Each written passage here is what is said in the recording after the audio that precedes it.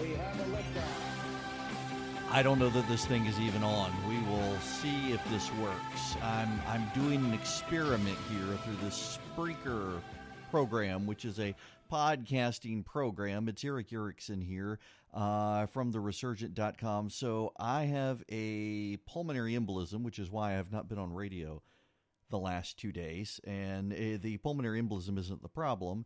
It's that my lungs have decided, and oddly enough, the doctors think it was the pressure change from the hurricane, that my lungs decided that they were being invaded, so they swelled up and gave me asthma plus bronchitis. So I'm on all sorts of medicines, and I was going to be on radio this afternoon, but my wife decided I needed to sleep last night and told me, here, take this. I took this pill. Next thing I know, it's 1:30 in the afternoon, and she's not only got me out of teaching Sunday school on Sunday, she got me out of doing radio today as well. So this Spreaker program apparently allows me to do a live podcast where I can interact with people, and then it'll push it out as well to iTunes, Google Play, and to SoundCloud, where we normally keep the show. And I just figured I'd get in here for just a minute and try it, explain why I'm not on air right now. But also because I wanted to talk real quick about what the president is doing or not doing.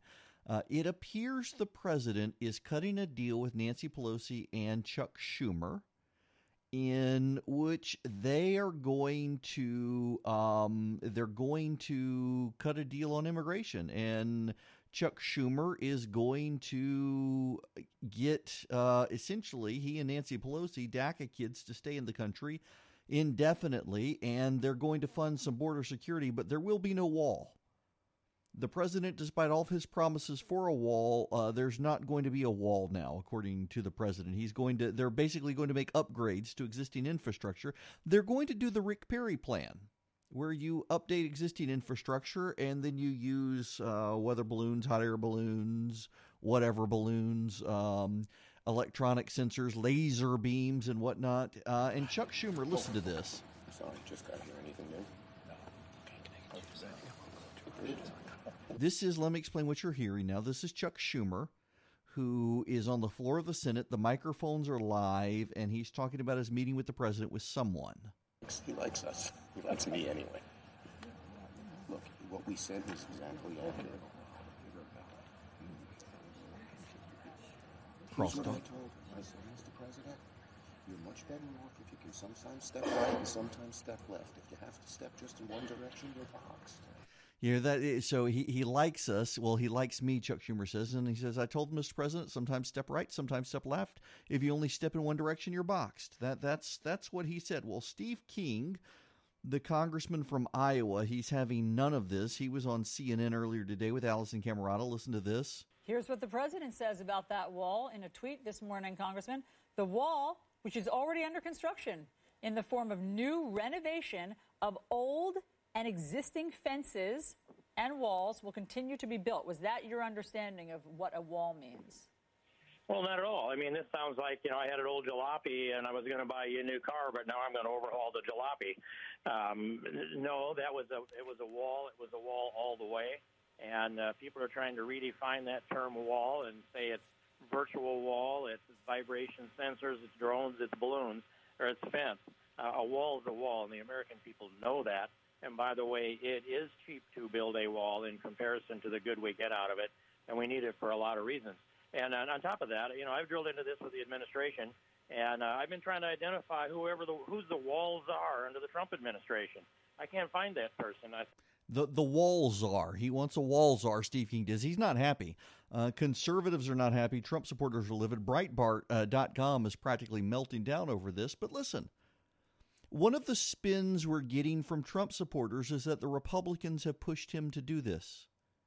The Republican Trump supporters, the base Trump supporters, are saying, well, Donald Trump wasn't getting anywhere with Mitch McConnell and Paul Ryan, so he's having to go to the Democrats. Well, okay, except what's he doing with the Democrats? He is caving on all of his core promises. And Paul Ryan and Mitch McConnell, if they can make Donald Trump cave on all of his promises, he's their gimp in the basement, ball-gagged, dressed in all body leather, doing as they command, and they're having their way with him. I mean, because you presume they're the ones soft on immigration, and so now the president is working with the Democrats to give McConnell and Ryan what they want. Well, then this is not the president you thought he was. This is not the fighter you thought he was. He's not fighting. He's caving with the Democrats. This is not the guy who's going to get you the best deal. He's getting a bad deal with the Democrats. This is not the guy who is the best negotiator. The Democrats are the ones negotiating him into a position. This is not the man you were promised. In fact, this is the guy many of us, myself included, warned you he would be. He is a Democrat. He has long been a Democrat, and you guys are being played. Now, maybe he will change his mind after the outrage. Maybe so. But it doesn't look likely. See, the president, above all else, is a man who likes to be loved. And as I've mentioned before on the show, he was getting Breitbart.com, DailyCaller.com, and whatnot news pieces put in his face. And he was seeing what they wanted. Well, now he's getting the New York Times, the Washington Post, the LA Times, the Chicago Tribune, the Atlanta Journal, and the like. General Kelly's making sure he sees those. And those newspapers are praising him to the hilt for caving to the Democrats. And suddenly, the people, they love him again. They love him. That's what's happening here. Because he's seeing headlines that show he's being loved for caving to the Democrats, he's going to keep caving to the Democrats. And those of you who hate the Republicans, you hate Mitch McConnell, you hate Paul Ryan, that's all well and good. Mitch McConnell needs to be beat. Mitch McConnell is terrible. I happen to like Paul Ryan. I don't care for Mitch McConnell. But they're not the ones causing Donald Trump to cave. My buddy Sean Hannity, God bless him, but he said that they're causing Trump to commit political suicide.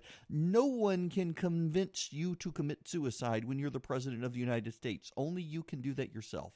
And it is career suicide. This is worse than George H.W. Bush's read my lips, no new taxes. Because his core promise from the moment he got off the escalator, July of 2015, was he was going to build the wall. And now he's not going to build the wall. He's going to make upgrades. He's going to do what Rick Perry wanted, that he roundly mocked Rick Perry for wanting to do. But this is the Donald Trump. He hasn't changed. This is who he is. This is always who he is. And now more and more people are seeing it. The question is, will his base hold? I mean, in the past, he said he could go out on Fifth Avenue and kill someone, and they would applaud him, and he's been right.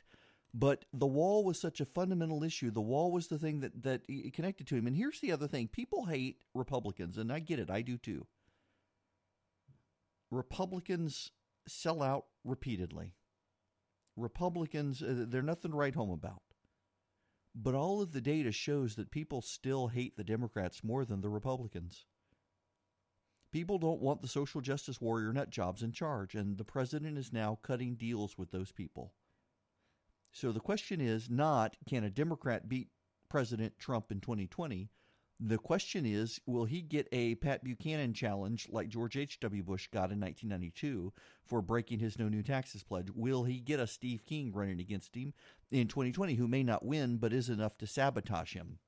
And then the question becomes, for those of you who said everybody had to back Trump, everybody had to side with the president, everybody had to stand with him, he was the guy who was doing it, but Gorsuch. Will we have gotten Gorsuch but then lose the Supreme Court?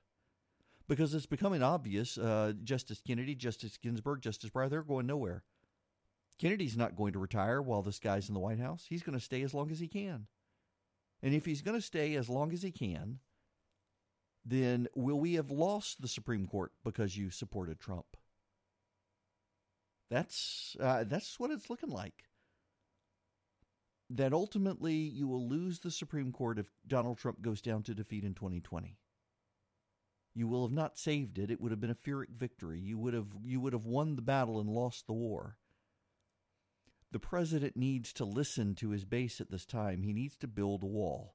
I mean, there are people who don't care for the president, myself included, who want the wall, who believe the wall, who believed him about the wall. If you can't believe this president about building an actual physical wall, what can you believe him on? He's just like the rest of them. And that's not how he campaigned. That's not who he said he was. Something's got to give here. Hopefully he'll hear from his base. Now, my wife has figured out I'm broadcasting on the radio, so I better sneak out of here and go back to doing something else now. When everything's changing around you, there's a voice that's consistent and honest. Eric Erickson. Every day, 5 till 7, News 95.5 and AM 750. WSB.